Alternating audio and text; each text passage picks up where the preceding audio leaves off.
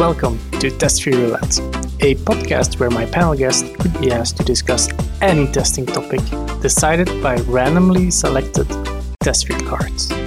I'm your host, Christophe van Griekingen. Let's talk testing.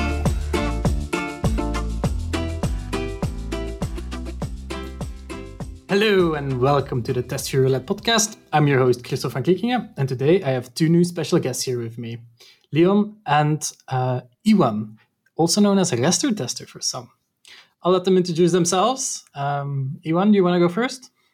Yep, sure. Hi, I'm Ioan. I've been in the QA business for almost 12 years now.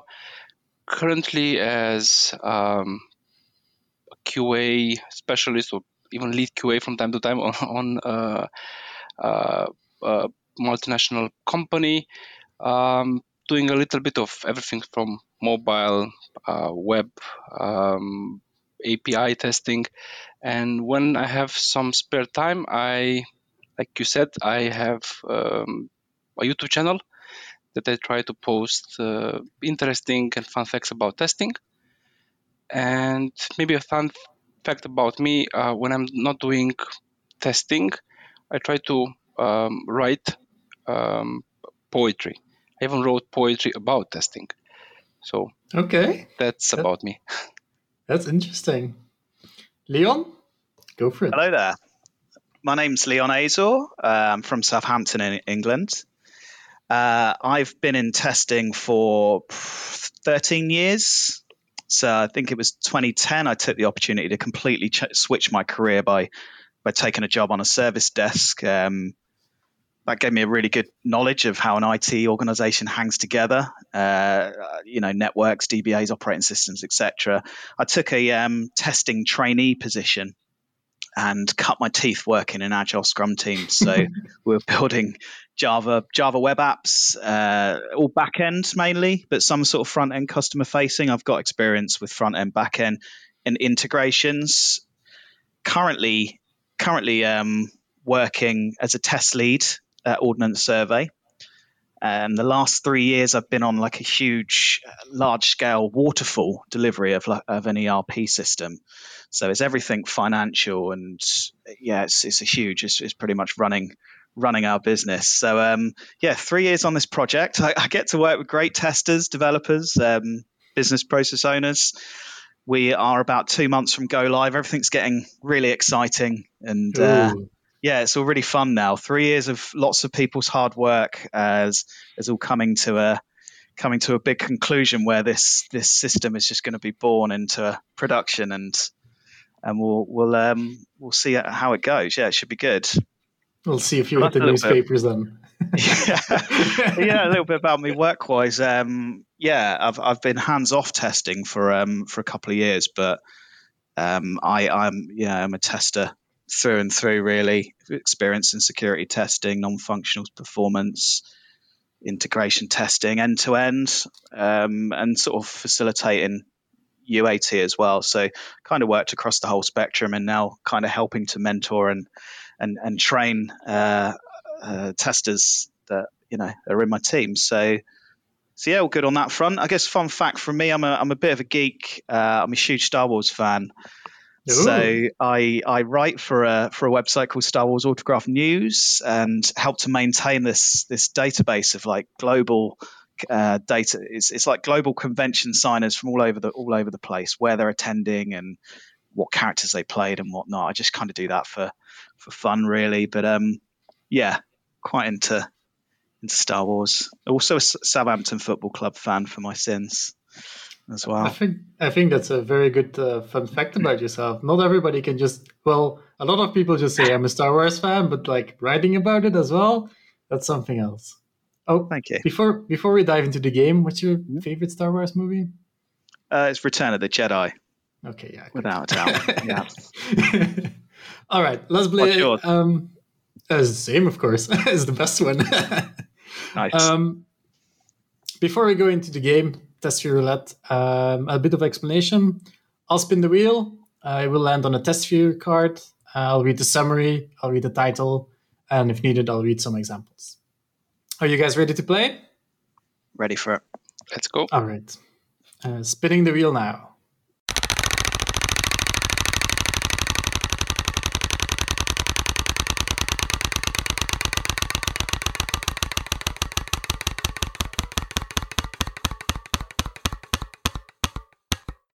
it landed on a green card, which is technique. Integration testing. And the summary is testing the interaction between systems, functionalities in relation to each other. Do you guys have any experience with integration testing or any takers? Leon, you want to go first on this one? Yeah, I'm happy to go first. I mean, I've been on a 3-year ERP implementation where we've been looking to integrate all sorts of either web apps or shop systems or external warehouses, integrating many apps into our ERP. And our ERP is essentially, it's enterprise resource planner. It's what runs the business. It's essentially a huge database. And it's been a really challenging project to work on when it comes to integrations. Some integrations are built by external companies, for example, with a completely different technology stack than what we're using. But at the end of the day, a lot of our work is done through use of APIs. We use the Azor integration layer. I don't know if you're familiar with those sort of technologies like function apps, service bus, and whatnot. And there's some core principles there around API testing, the certain protocols, what you can and can't do. But yeah, I've had a whole bunch of experience with that. It's yeah. How about you, Ioan? Yeah, I also did a couple, but the one that remains always in my mind is a 1-year project working on 911 software for USA. So that was I would say, biggest slot of integration testing that we had to do, because it was, on the one hand, we had hardware for the actual police officers. This was before the age of Android devices and iPhone devices, so wasn't really a standard on that direction. So they had their own custom devices to communicate with the operator. Operator had the desktop application, and on top of that, there were managers who would configure certain special rules and special aids in a web application. So it was on all levels integration. So communication between the mobile part, and desktop, the mobile part, and web. So like Leon said, API, desktop protocols, in my case,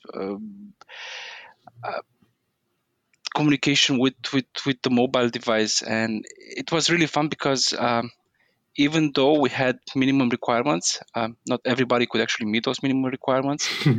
So that was interesting, and it will always remain, for me, the most challenging project I did in regards to integration testing.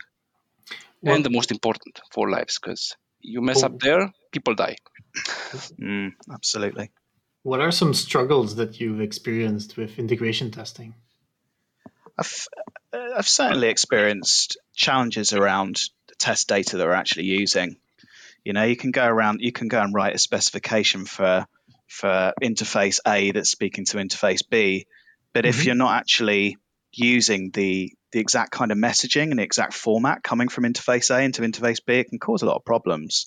I certainly have found being on a waterfall project, a lot of design is done up front, and a lot of the expected messaging formats are kind of written, but until you actually cut the code and you put these two systems together, you just don't know what unexpected, interesting things can come across in the payload, really. Ioan, here? I would say kind of the same. I mean, coming back to my project, this was before concepts like contract testing or contracts between different providers even existed. And like I said, keep in mind, this was a US project. So for US, we had also working teams, so different time zones. That made it really hard sometimes to communicate changes. So we would do changes that the other team wasn't aware of. They would do changes that we weren't aware of. And at the end of the day, when we try to integrate everything together, a small difference, like Leon says, so you're expecting something totally different, and then you need to search and find out why isn't this working. It worked yesterday when I left work. In the morning, I didn't do nothing, and it's magically not working anymore. I've also found from a testing perspective, authentication. Well, it's there for a good reason. It's there for security, but it can add some complexities to test frameworks. You've got to use them. You've got to have some classes, or even if you're using Postman, to have a pre-request script to handle that auth. It can always add some challenges. I think versioning is also something like a pain in the ass, if I can say it like that, for integration testing. If your third party is on a previous version or something, that's like, oof. Yeah, your release management's got to be tight. Yeah. We had that issue constantly because in the topic of versioning, since I mentioned one of the parts of the application was a desktop app. So we would actually ship it as a package. They would install it. And not all customers paid to have the latest version. So we were supporting like 5 versions at the same time. Ooh. And yeah, that was mega fun.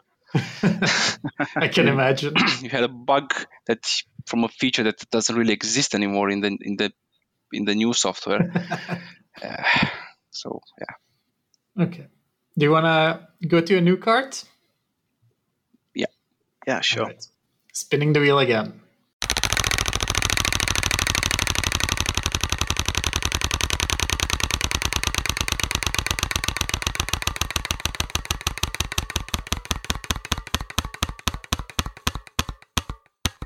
It's a pink card, heuristic. The title is Some, None, All. What happens when you order some products and more and even more, or all the products? That's the title. Any juicy stories? Can you give maybe an example on this one? Yeah, I'll read the first example on the card. Filtering for nothing or everything should both show all items on the list, right? Should it or shouldn't it? Well, it depends. Go on, explain. Filtering for nothing or everything. For everything. So basically not having a filter or having all the filters selected should show all in theory, yes.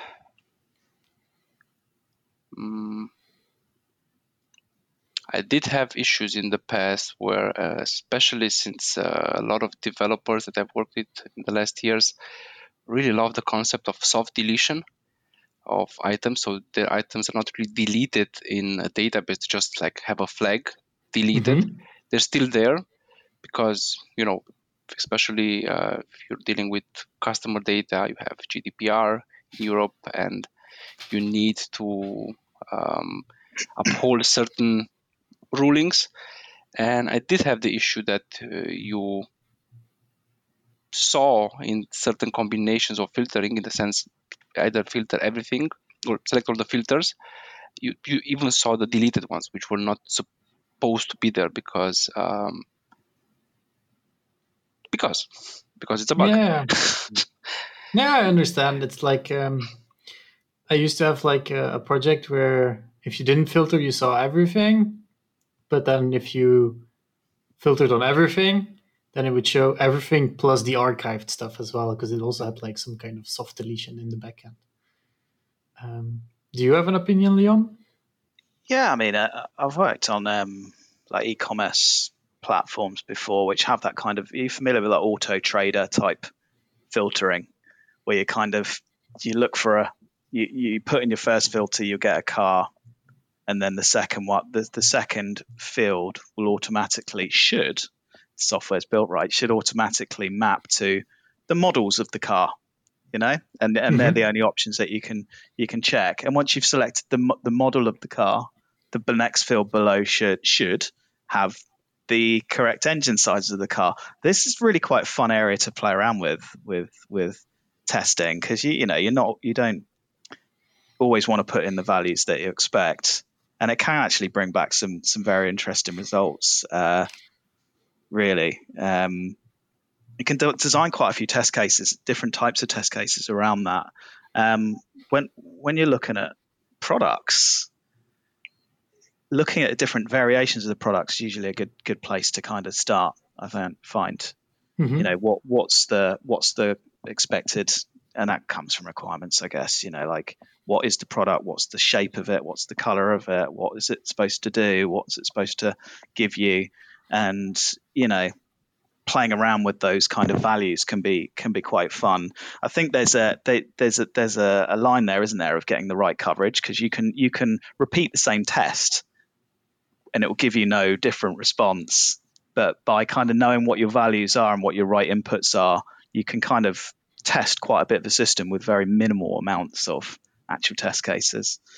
But that's actually a valid point in the direction of test cases. Do you write in your test cases, for your example, would you write a test case where you have BMW first, then X5, whatever? So you would actually write BMW, then you expect X5, then you expect a different motor size, or would you write it in such a way that you have to have knowledge over maybe the API from where you get the models or the system, and leave it to the tester to actually select not BMW but Audi?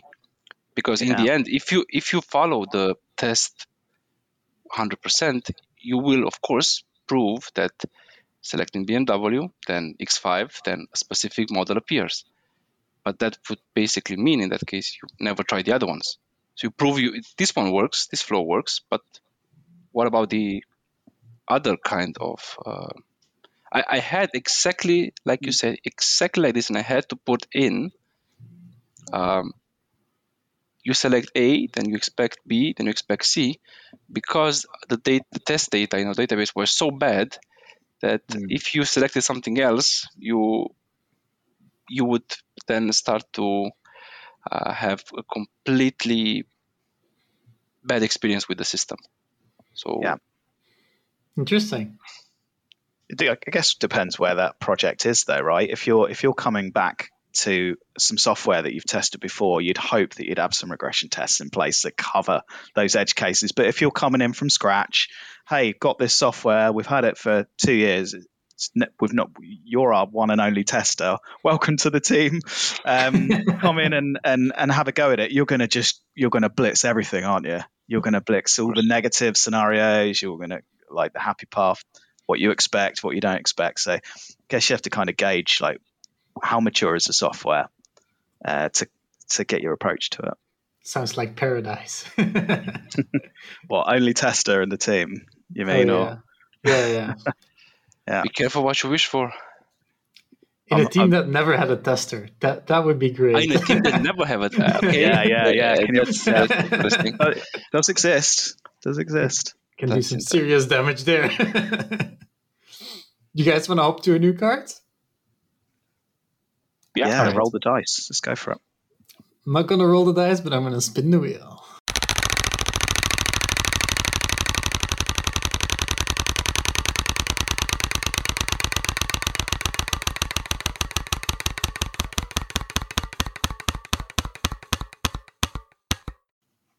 It's a green card again.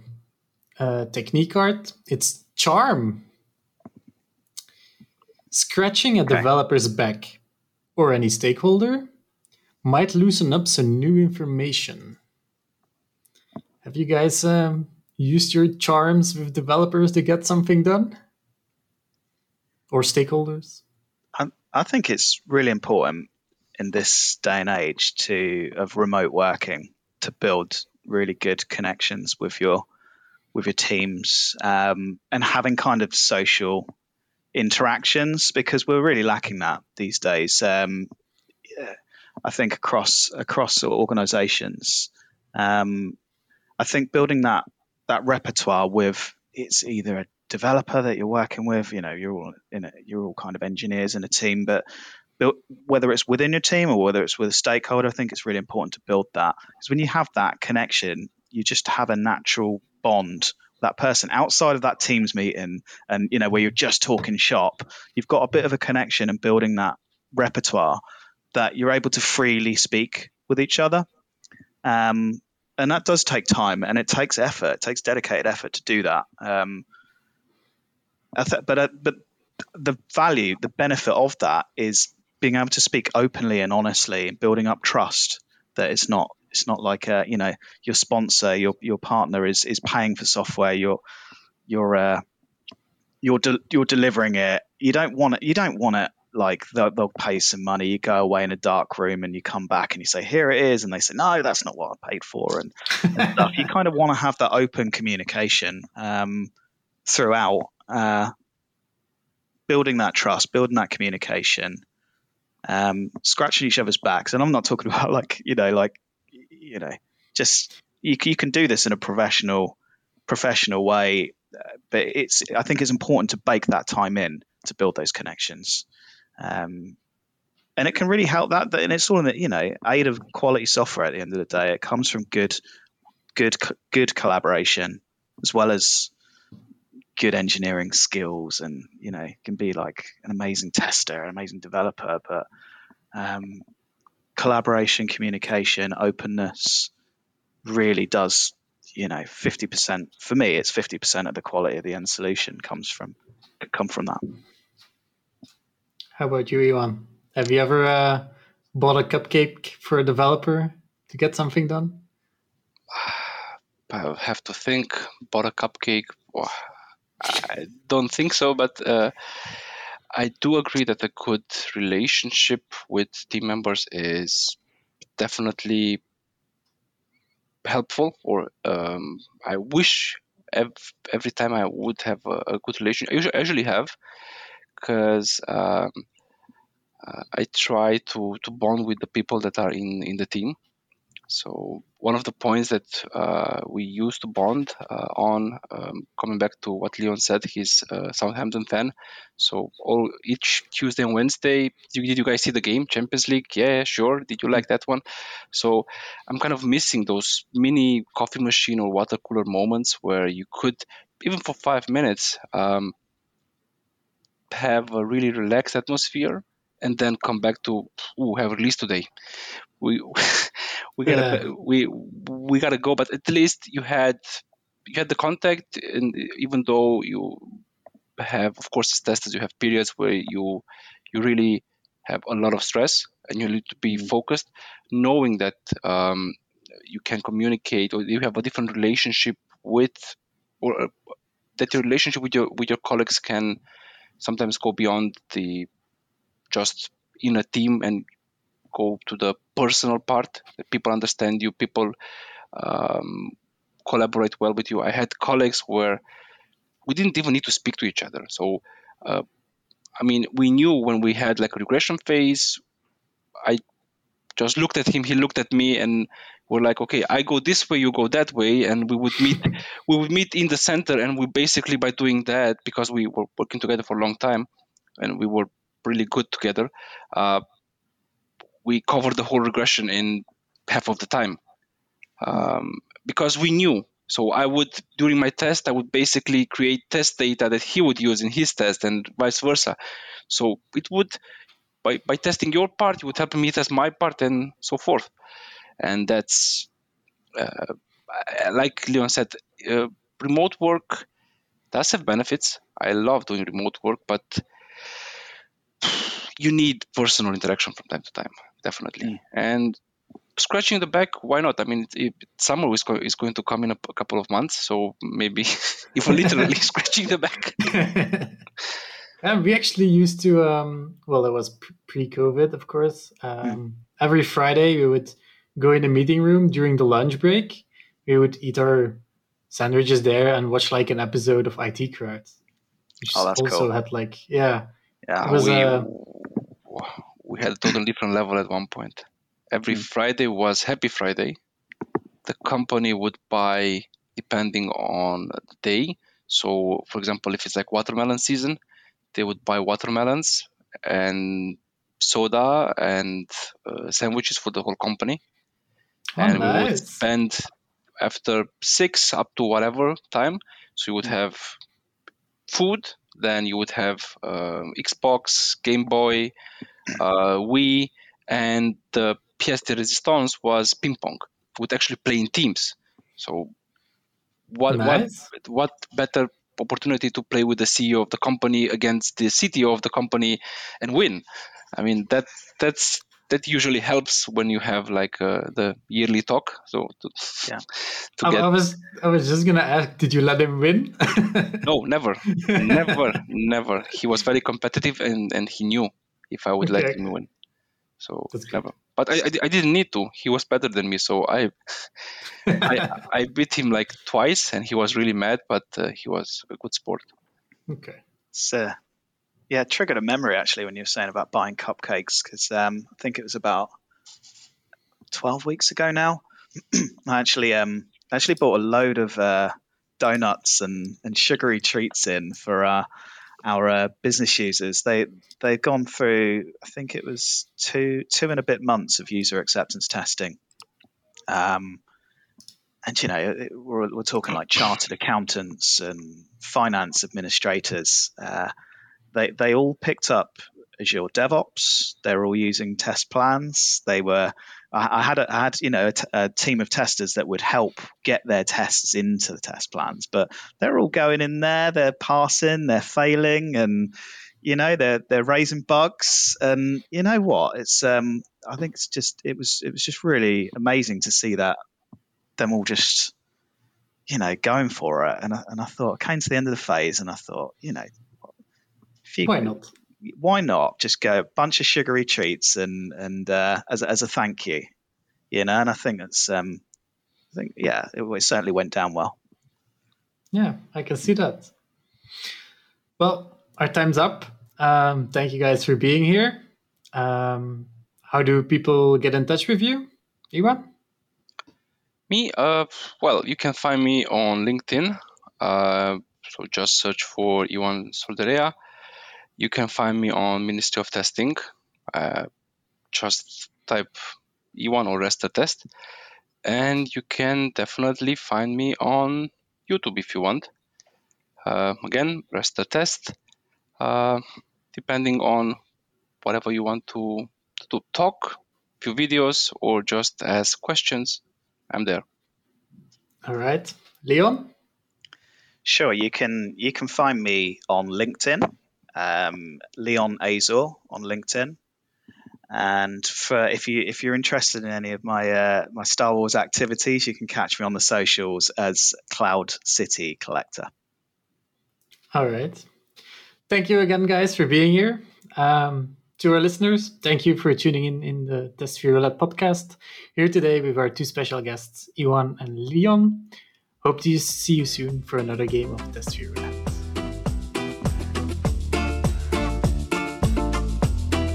Thank you to the guests, and thank you for listening. For more information about TestSphere, check out restormingonline.com or buy the card tech from the Ministry of Testing store. Music at the courtesy of sepsplat.com. We'll see you for more roulette again soon.